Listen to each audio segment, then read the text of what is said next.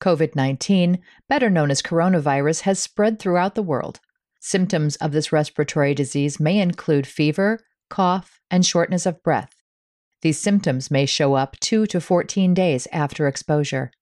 If you are experiencing these symptoms and have come into contact or are in an area with an ongoing outbreak, please call a hotline and/or consult with a physician.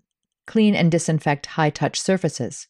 For more information, please visit cdc.gov/COVID-19. Thank you.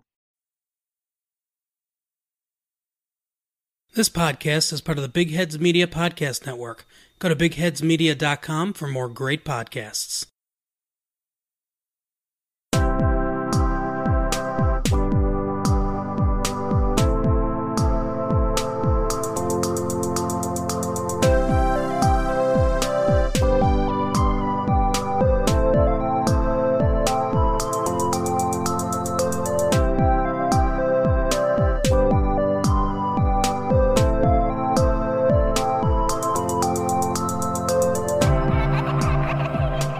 You are listening to In a City Like Yours, a semi-monthly podcast featuring interesting people with interesting life stories. This podcast may contain language and/or subject matter not suitable for all audiences. Listener discretion is advised. I'm your host, Michael G. Moore. Please visit our website at inacityLikeYours.com. That's INACITYLIKEYOURS.com for links to our social media, all popular podcast platforms, and links of interest pertaining to all episodes. On this episode, John begins his story after graduating from college in 1985, when he took an intern position at Saturday Night Live. He worked for SNL for over 20 years. He eventually went on to work for Columbia Records and Warner Brothers Records, respectively. Later, he moved on to work for Disney until his semi-retirement in 2018. Join me as John weaves his story of working in the music industry for the majority of his life. He also discusses the change in the music business through the years. Here is John's story.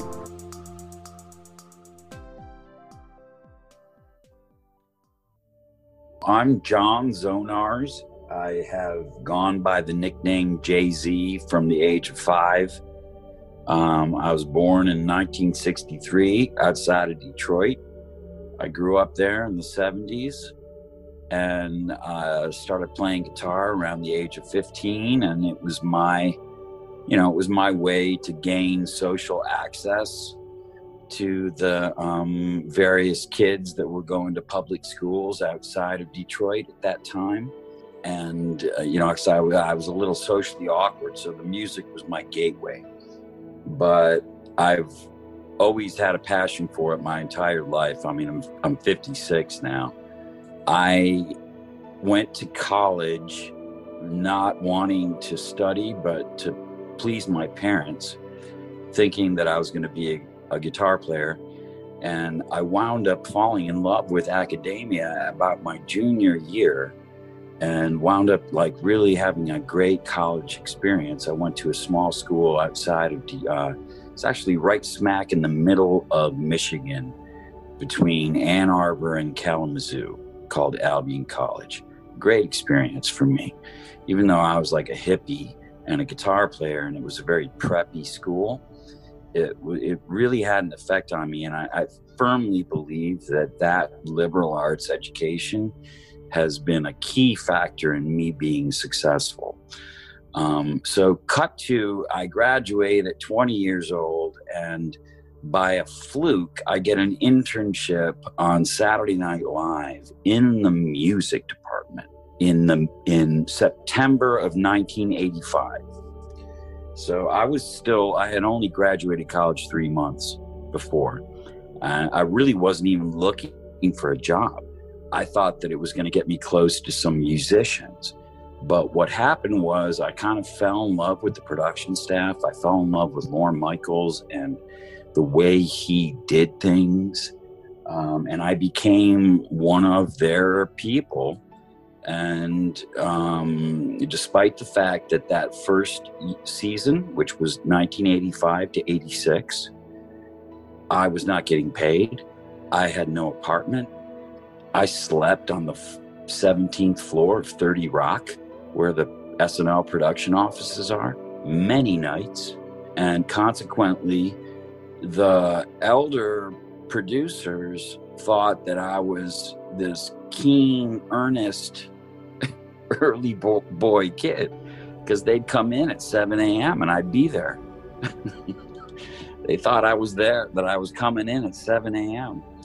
And anyhow, so what I'm getting at is I fell in love with them. They kind of fell in love with me. And at the time I was situated, the timing was just perfect for me to do this kind of work. And I wound up working with them for 18 years consecutively. And my job morphed a lot. After my old boss, G.E. Smith, left in 95, I became the guitar player for sketches. And I did a lot of live performing on the show with a lot of the cast members, Will Ferrell, Jimmy Fallon, to name a few, and a lot of hosts.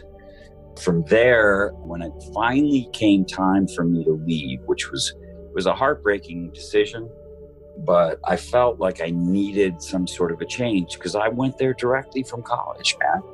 And it was such a great family. It was really hard to leave, but I was lucky enough to reinvent my career.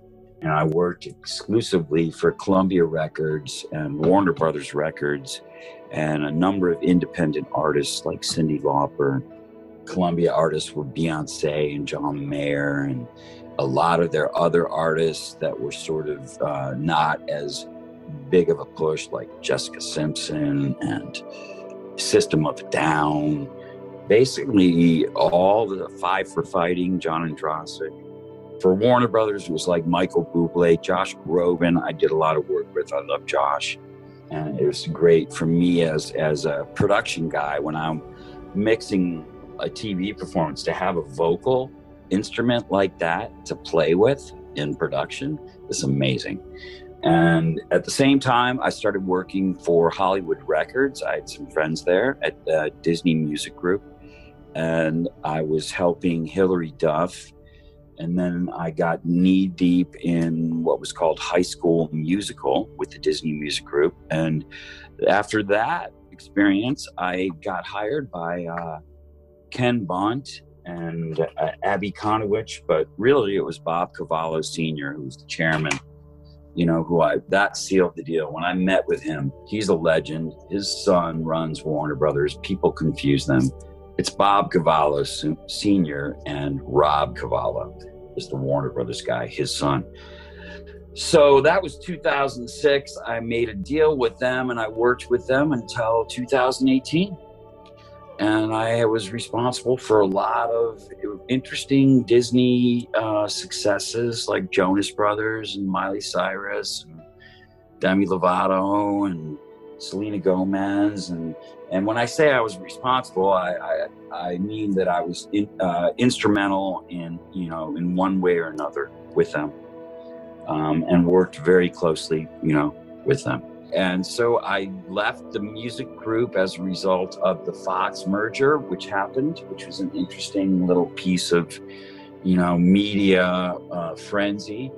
But I have nothing but good things to say about Disney and the guys that still work there. And they treated me really well. It was all amicable, and I got a nice package, or a moderate package, I should say.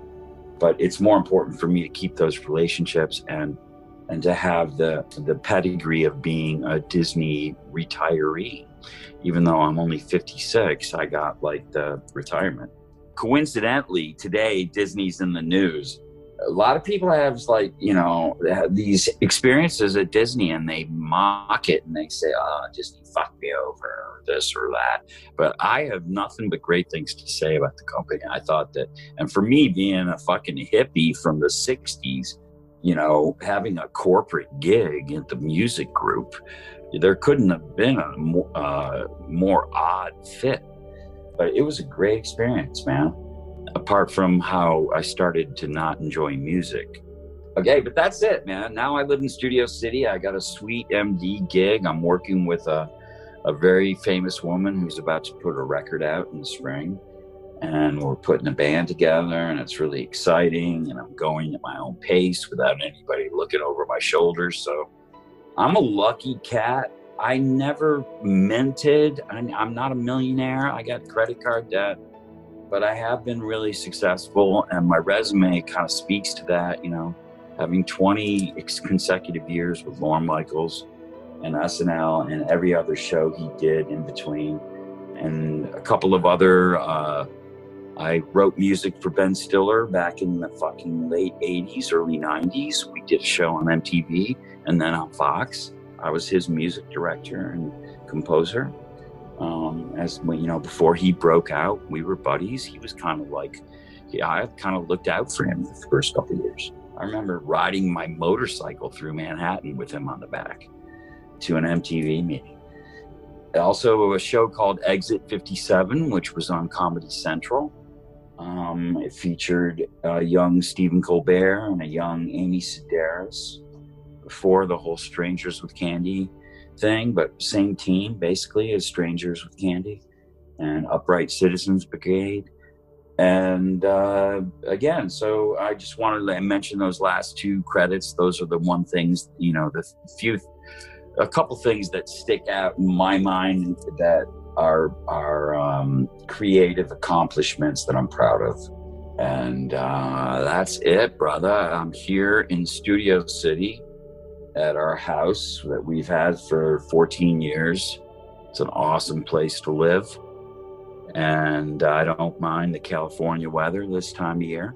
Feels like autumn. That's it, my man. Let's go back some. Let's go back to your Saturday Night Live days. Okay. Now, I remember when Saturday Night Live, I'm 58, so I was at the age that we gathered on Saturdays with my friends and everything, and we would drink and you know, pretty much get drunk and watch Saturday Night Live, and that was just an experience. Were you there with the Sinead O'Connor episode? Well, I was. Yeah, that was well into my my tenure. So were you playing you were doing the music at that time? At that time, well, I mean, if it was before 95, then no. And just to be clear, I was not playing with the house band. I was being what was called basically a music producer for the guest band. And I also did coordinating production for the house band, but I never played with the house band. Oh, okay. I played with cast members and the hosts for comedic sketches.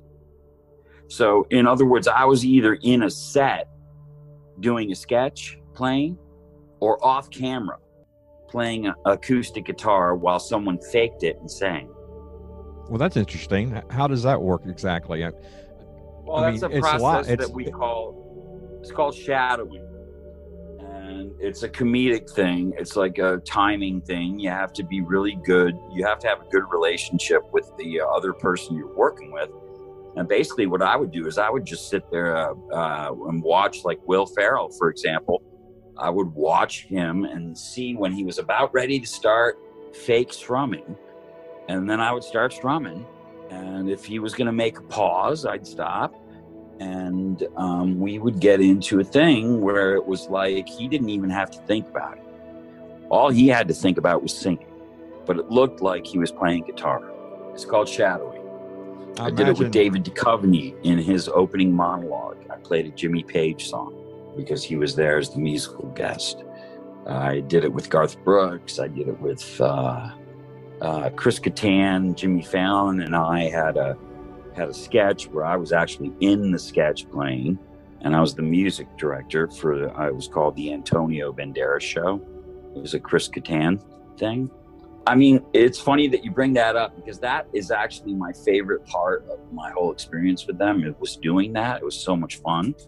But there's a lot of other shit that I did. And speaking to Sinead O'Connor, yeah, I was there and I was intricately involved, but I was played. Okay. I was this guy, the manager, or it was Sinead herself. You know, the verdict was never returned on whether or not Steve Fargnoli, that was her manager at the time, I can't remember the name of the company, but his name was Steve Fardinelli. He passed away, unfortunately, not too long after that, like 10 years after that. And he maintained to his, took it to his death that he didn't know. I basically, because she was singing this song about child abuse, I helped her block it out with the director so that at the end of the song, it was War by Bob Marley, which is, it's not really about war, it's about child abuse. And she was supposed to hold up a photo of a child and say, this is who we have to protect, right? So we blocked that at the dress rehearsal that night. They do a dress rehearsal from like 7 to 10. And then they reorder and cut things and make the live show and do it live. So during that dress rehearsal, we blocked that with the director. So he was ready to cut, to zoom in at the end. And she pulls out a picture of the Pope. And, of course, at the time, everyone was like, oh, my God, blasphemy, whatever. And Lauren ran into the control room. I was right behind him. And he was like, don't cue applause, which was, I think, one of the most brilliant things he ever did. What I'm trying to say is that at that time, I had no understanding or I couldn't even conceive as to why somebody would do something like that. But then when you find out about all the shit that's going on in the Roman Catholic Church and the priests that are shuffled around the world to hide the transgressions they've done, and the children, that are forever scarred by those experiences, I have a much different view towards what she did now. Okay? I just had to say that. That's interesting. Let's go ahead and move to your Disney career now. Okay. What can you pinpoint as the ultimate in your career with them? A time or a movie or whatever it was that you just felt like, man, this is fantastic. Well, I think that's kind of a no-brainer. I mean, this might not have the most creative integrity attached to it, but I was, we were really, that whole music group was very responsible for the Jonas Brothers becoming who they are. And they have this film out now, which is actually a very, very good film. I enjoyed it. And I love the guys. But they didn't give Disney much credit. They kind of talked about Columbia Records, but the truth is Columbia Records dropped them. And then we helped develop them. And then they went back to Columbia after Nick had his solo career. But I will tell you, the consummate event was having them booked on SNL and me coming in as the record label executive. Or I can speak freely, right? Oh, yeah. Yeah. The record label dick. That's what we used to call him, right? So here I am, 15 years later, coming back as the artist development executive for the band who's booked on the show. So all the people I used to work with had to please me, And it wasn't like that. They didn't have to please me, but it was like, it was like coming back to your college and being the BMOC, big man on campus. So that was good. And I did it with Demi Lovato too, with the same music group. That was, again, a high point. Apart from that, there are a few artists that I got really close to. Grace Potter and the Nocturnals. They were a non-Disney brand rock, touring jam group. All the work I did with Bob Cavallo and John Lynn, who was the A&R guy, and all the stuff that we did with Miley and Selena, Vanessa Hudgens. All these kids, by the way, are actually really good singers, and they care deeply about what they do. So if people are like searching them and thinking that they're bullshit or somehow manufactured, that's not the case. all of these kids that I'm talking about, well, they're not kids anymore, but they all had a lot of integrity and a lot of like interest in music and good instincts. And, you know, sometimes it's hard to dig through, especially when you're dealing with a teenager that doesn't have a normal life. You know, it's hard to uncover the potential, but I never really had a problem with it.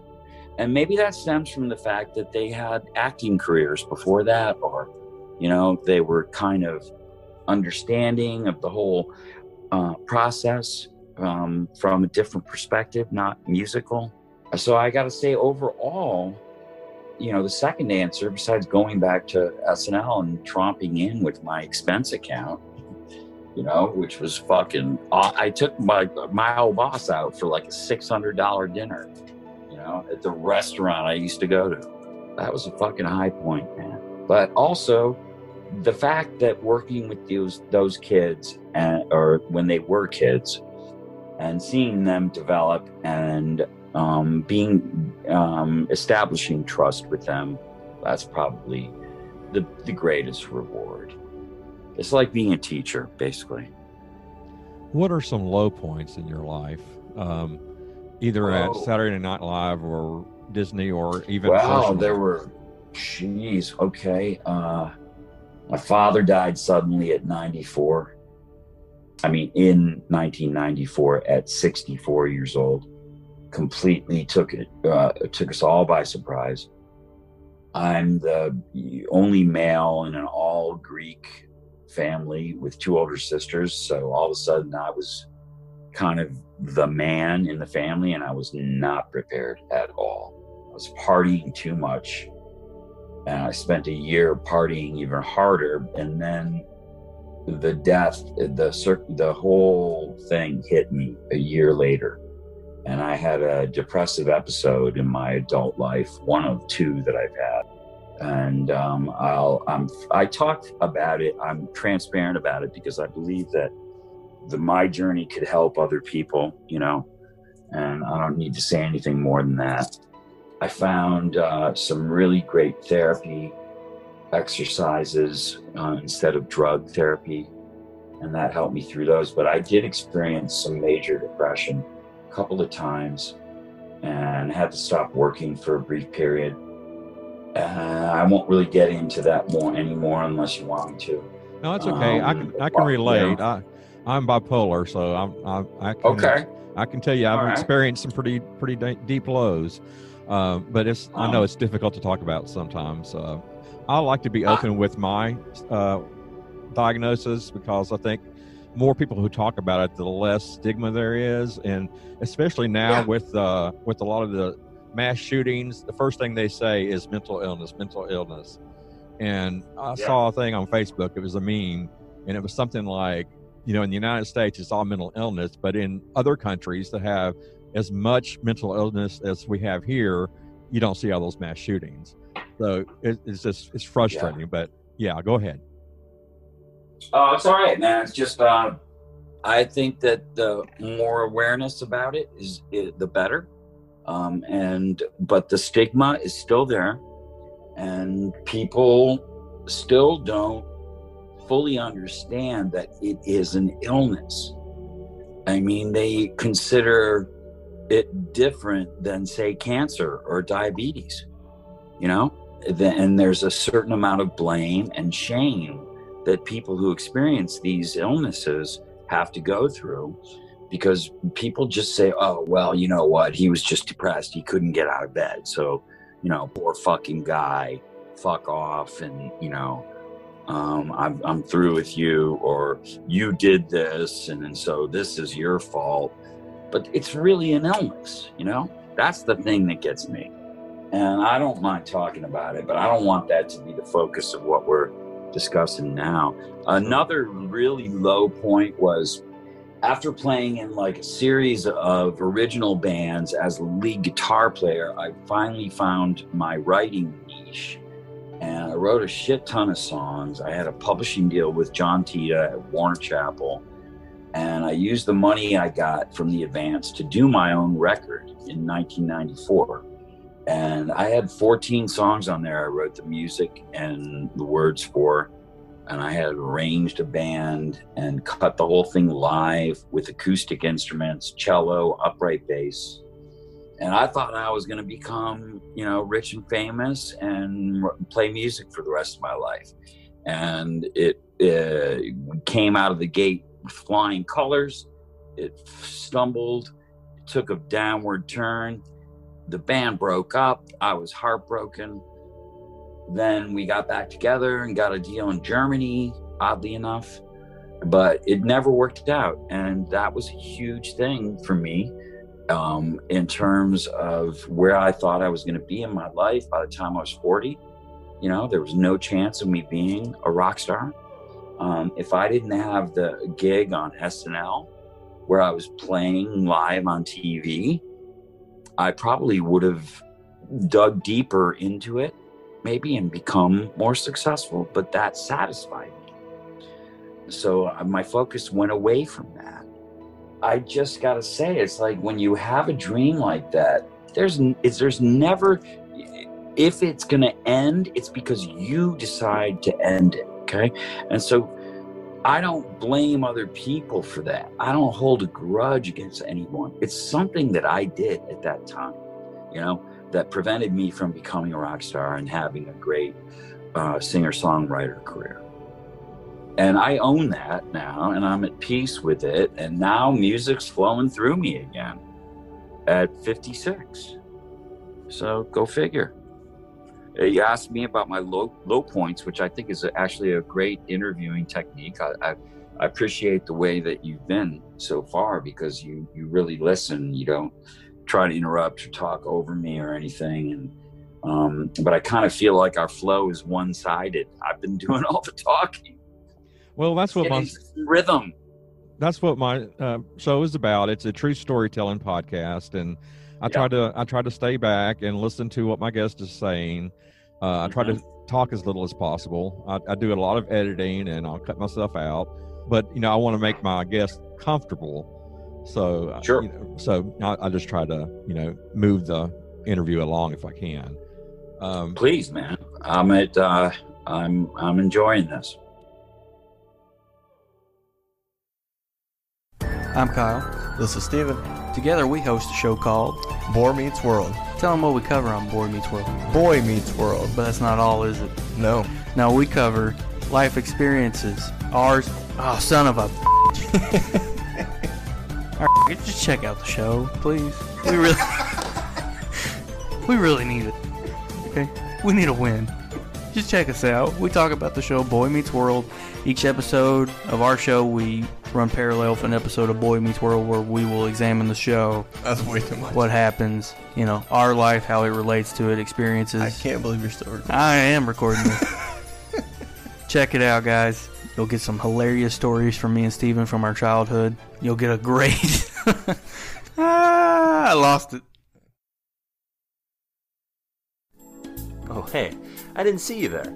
I'm Swanson, host of the TV Tuners podcast. Every week on TV Tuners, me and my co-hosts, Keo Rain, Swanson, I need water, and Stairmaster, review the latest in TV, discuss news, trailers, and even find time to play some fun games. Right now, we're working overtime to cram as much TV knowledge into our brains as possible. Isn't that right, guys? Swanson, we've been here for 24 hours. We need to get out of here. Not until you answer who Norm is. He's Fraser's brother. Wrong. You get the shock. Check out TV Tuners, available on Apple Podcasts, Google Play, Stitcher, or any of the podcatchers of your choice. You said before we talked, or before I started recording, that you've dabbled in other artistic endeavors. Do you want to talk about anything?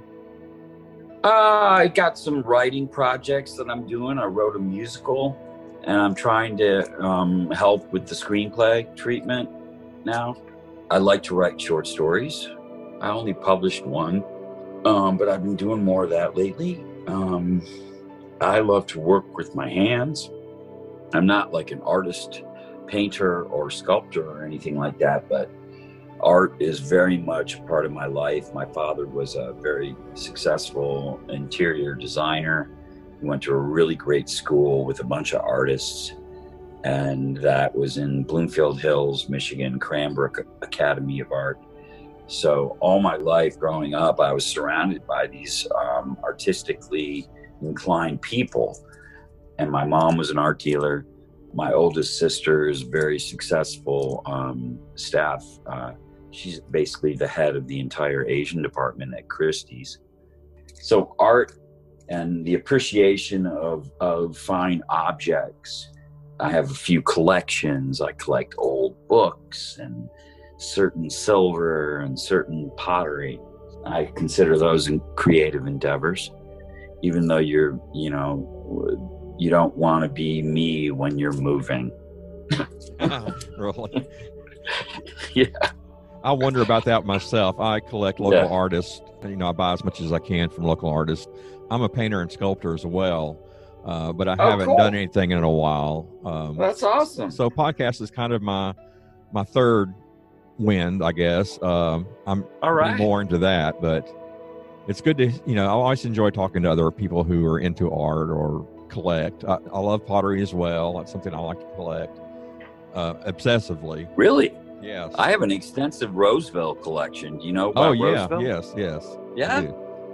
I'm not, shit, but I'm more into collecting local people's, but I just, it's just something I guess it's tactile, with the pottery. You can pick it up and hold it and look at it. I want to tell you a quick little story about Roseville, because my mom was really into it. And growing up, every Christmas, my father would buy her a piece, right? So I kind of grew up around it. And right about the time that after he passed away and I had the depression, I had been doing a lot of drugs, right? I was taking some cocaine and things that I never did. Okay. I was not drunk or anything. But then I got unhinged that year after my dad died. And I was around a lot of people that had that drug. And I freely admit that I did it extensively for about a year. And then when I quit, the way I quit, instead of going to AA, was every time I wanted to go cop, I went online and I bought a piece of Roseville. And about 6 months later, my apartment was full of fucking Roseville that I paid way too much money for and have subsequently given away as gifts, blah, blah, blah. But it's kind of funny, eh? But at least you weren't spending your money on drugs, so that's a good thing. Yeah, what I'm saying is sometimes the answer to an addiction problem is not necessarily cutting yourself off, but substituting something for it. But as long as you realize that you're just changing an addiction, okay?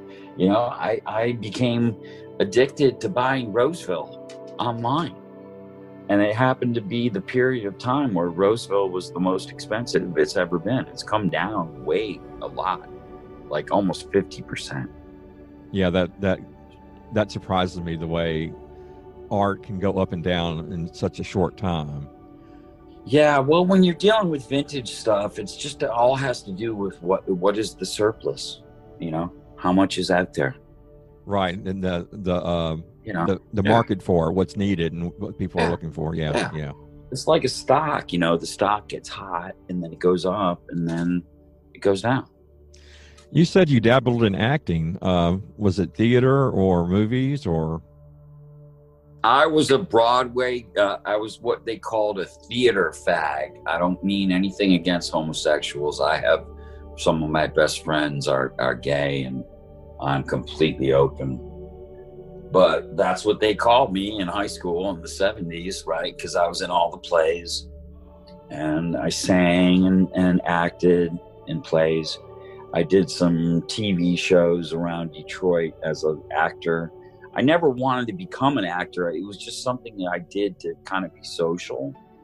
But I was good at it. And I did, my crowning achievement or my swan song was, believe it or not, when Charlie Sheen hosted the show, SNL, I was cast as a drug dealer in the opening monologue.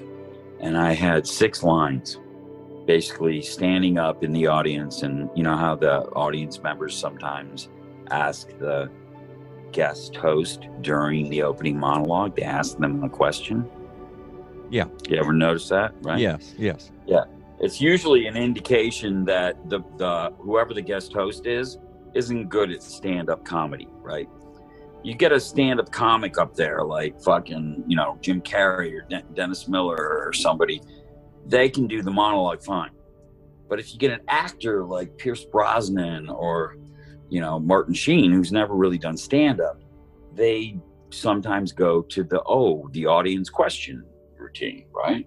So one girl gets up and tells him that she's a hooker and how much would he pay?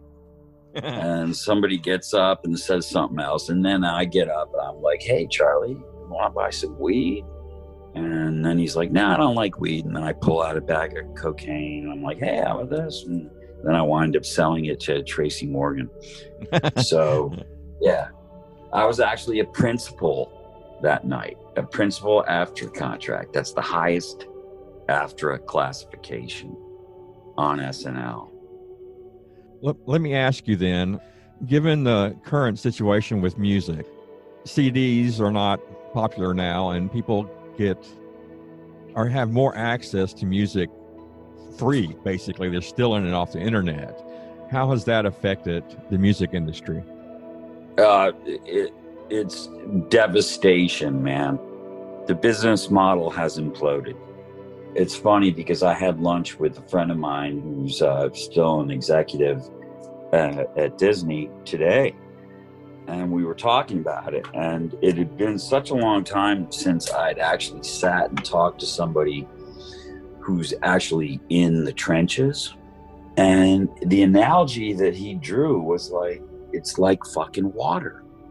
Kids nowadays tapping into music, it's like fucking turning the faucet on. That's how easy it is. And they don't think about albums and, they think about is shuffle. The idea of them listening to 10 songs by the same artist in a row is completely foreign to them. You and I grew up where when a record came out that we were waiting for, we listened to it start to finish, man. And it was the body of work that moved us, right? It was the sequence of the songs and the relationship of the chord changes and the writing. Okay, all of that artistry is gone. And the album covers. Yeah, even the artwork, yeah, right. What about those fold-out pages you got, like, with the photos, right? And the lyrics. Yeah. And just to own that fucking record, right? And the physicality of it, okay?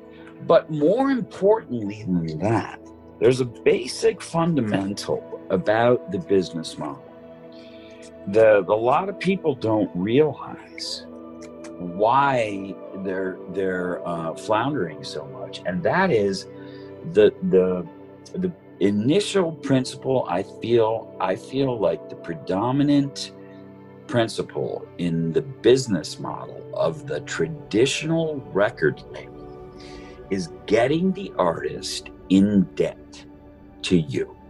In other words, they sign an artist, they take their publishing, they give them 150 grand to go to fucking Ireland and record a record in a castle, right? They don't need to do that because the artist needs artistic inspiration. It's designed to run up a bill. And after that, they bill the artist 150 grand to press 500,000 LPs. And after that, they bill the artist to ship those LPs all over the world. Okay. So before you know it, the artist is in debt to the record label for 350 grand, and they're not going to make a fucking dime until they recoup that cost, right? And so, in other words, the record label controlled the artist. I mean, you've heard about all the horror stories. Tom Petty, Prince, George Michael. These guys sued their record labels for the bogus contracts they got into. It was bullshit. It was tantamount to some fucking guy giving a blues player well, Chuck Berry was always too smart for that, but here's a Cadillac, right? They give him a Cadillac instead of paying him. And it's all because they wanted to control the art. Now, let's look back at those three things, okay? The advance to do the recording. Any kid today can put a Pro Tools studio together and download production expertise from the best producers and make a record in a week, okay? Or make an EP or just a single, right? With the production tools, the digital tools that are available today, okay? So that's number one. You don't need that advance. You don't need to fly to London and record at Abbey Road. Number two, there's no physical copy. Number three, there's no distribution. They put their shit up on YouTube. The playing field is equal. There's no competition between labels because all these kids are out there posting their shit on their own. So where the hell's the record label in all this? All they got is touring and manufacturing, meaning t-shirts and shit, merchandising, touring and merchandising and licensing, soundtracks, classic rock catalogs, right? Disney Music Group bought the Queen catalog 30 years ago or something, right? Made them no money. Bohemian Rhapsody comes along. It's the only valid film out there about a band I feel that's accurate, that's worth its salt. Everybody and their brother is putting, Madonna has one, Elton John did Rocket Man, Motley Crue, everybody's doing these movies now, right? But nothing holds a candle to Bohemian Rhapsody. And the only reason why that music group was not in the red this year is because of that catalog. And that's licensing. So that and touring, those are the only two things that record labels have. And artists don't need them for that either. When I work with a young kid, somebody who's like a friend, the son or the niece of a friend, and I see they have talent and I feel like I could help them, one of the first things I say is, you don't need a record deal. And it's ironic for me to admit that because my entire fucking career, all I wanted was a sweet fucking record deal like that. I thought that was the answer to all my dreams. But as it turns out, it's irrelevant now. So, as I said, the business model has imploded for those three principal reasons. And then you also, if you get into the whole marketing side of it, you see that there are guys that are so set in their ways, like they still want to buy billboards on Sunset Boulevard, right? And the 25-year-old social media whiz kid who now is running half the fucking show says that doesn't mean shit, Put it into this, platform. Let's do a deal with Spotify or Hulu or Shazam or I don't know. I don't even keep track of that shit. But those, those guys, some of them are still there. Okay. And if there's anything, any suggestion or recommendation that people would pay attention to from me, is that still, take into account those guys. Take into account that guy that wants to buy the billboard, okay? Because he's got a hell of a lot more experience than some 25-year-old social media whiz kid. I was just thinking as you were talking, when I was growing up, labels were a big deal to me. That's how I discovered new music. I got into 4AD. Yeah, yeah. Casablanca, A&M. Come on. But that's how you would Like, discover new you music. know why? It's why, you know why, is because of the LP with the logo in the at the center of the record. That's why we knew the labels. It was branding before branding it was a word. Well, I miss those days. I think my favorite might have been A&M. Cat Stevens, Carole King, Herb Albert, Tijuana Brass, The Police. That always seemed like a really cool record label. Warner Brothers, of course, you couldn't go wrong there. Let me ask you something else. Let's go to a different subject. You've lived on Sure. both the East Coast and the West Coast. Now, do you consider yourself a West Coast kid, or you kind of fluctuate? Absolutely not. I'll never be a pure West Coaster. And I will tell you this, that the first 10 years or 15 years of living in New York City was probably the best time of my life. After college, moving there at 20 years old from Detroit, or from a suburb of Detroit, it was, my mind was like a sponge, and New York was like a fucking open book, and just full of energy and full of authentic people that were so driven and focused. I was what we called a New York snob. I thought people from LA were fake and cheap, and I didn't even want to travel to LA. I had to come out here for work a few times and scoffed at the idea of living here. It wasn't until 3 years after leaving SNL, and I had been flying out here to work on a lot of TV shows outside of SNL, that I started to like LA. But the real reason why we planted roots here, my wife and I, we were together for 20 years. So we lived in a nice one bedroom in Manhattan for a while. And then before we got married, or right around after we got married, actually, we were going to buy an apartment in a nice brownstone. And we compared it to LA, and we found a nice house in Studio City, a house with a pool and a yard. To me, it was a no-brainer. It's like, it didn't really, for me, it didn't matter that it was LA or that it was changing cities. I just wanted a fucking house, as opposed to an apartment in a building where I had to worry about all the other people living next door, Co-ops and condos in Manhattan can be a nightmare. Plus you're getting, you're getting 40% of the square footage, if not 20%, for the same amount of money. And so I adapted to the city because of the fact that the living conditions were more amenable. Now, having said that, I don't regret it, and I did become an LA guy, okay? When I got out here, first car I bought was a Toyota Matrix, right?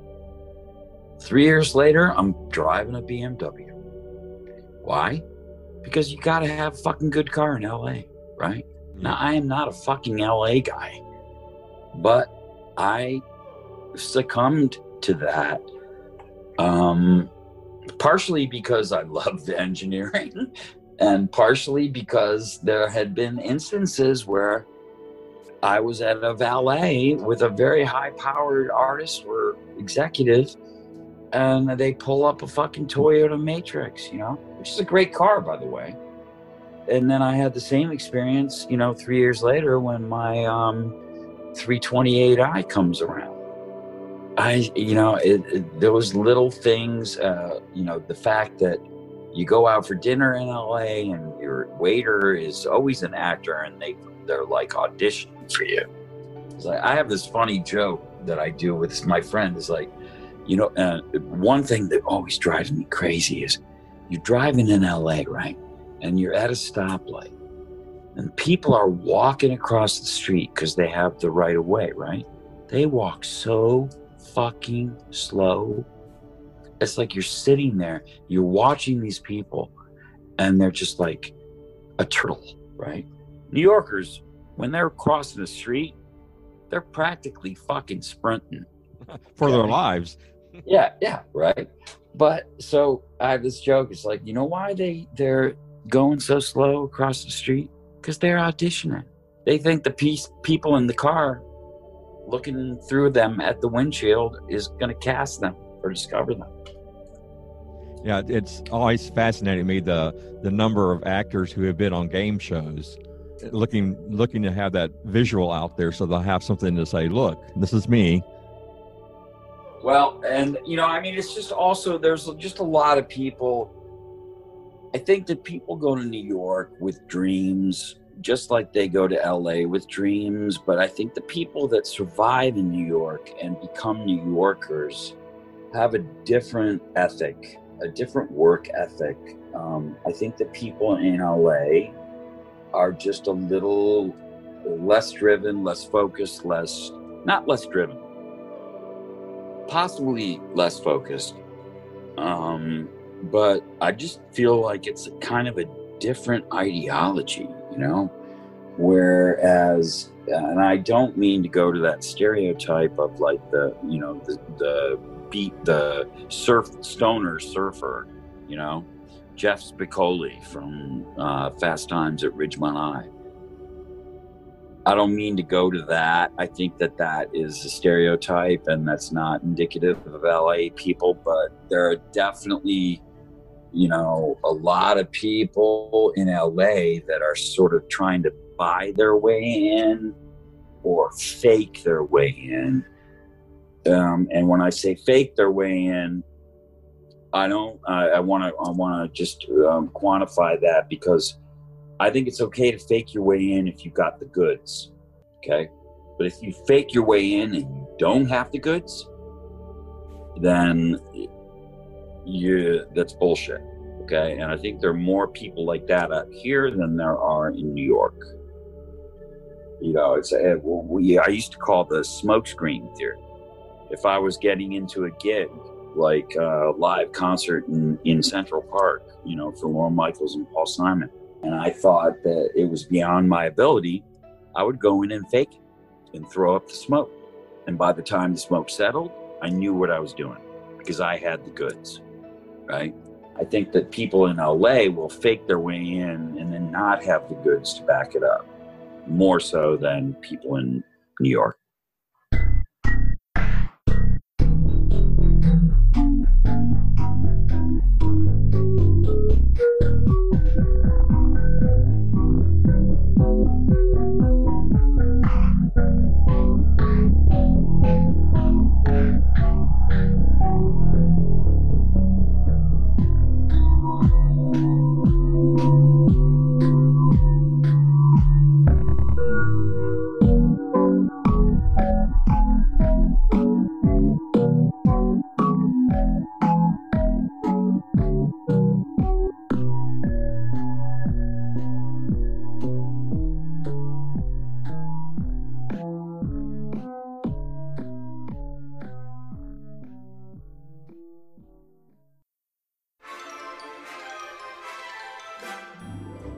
Hi, this is Michael. Guess what I have done? I've taken the plunge and started a Patreon account. Why? Because producing a podcast can be quite costly, and frankly, I need the help paying all the fees for things like my domain, website, podcast hosting, Zoom, and other costs. Please consider helping me out with these expenses by committing to one of the pay tiers on my Patreon account. Just go to patreon.com/inacitylikeyours. That's patreon.com/INACITYLIKEYOURS, all one word, and pledge. If you do, I'll be sure to give you a shout out on this podcast. Thank you.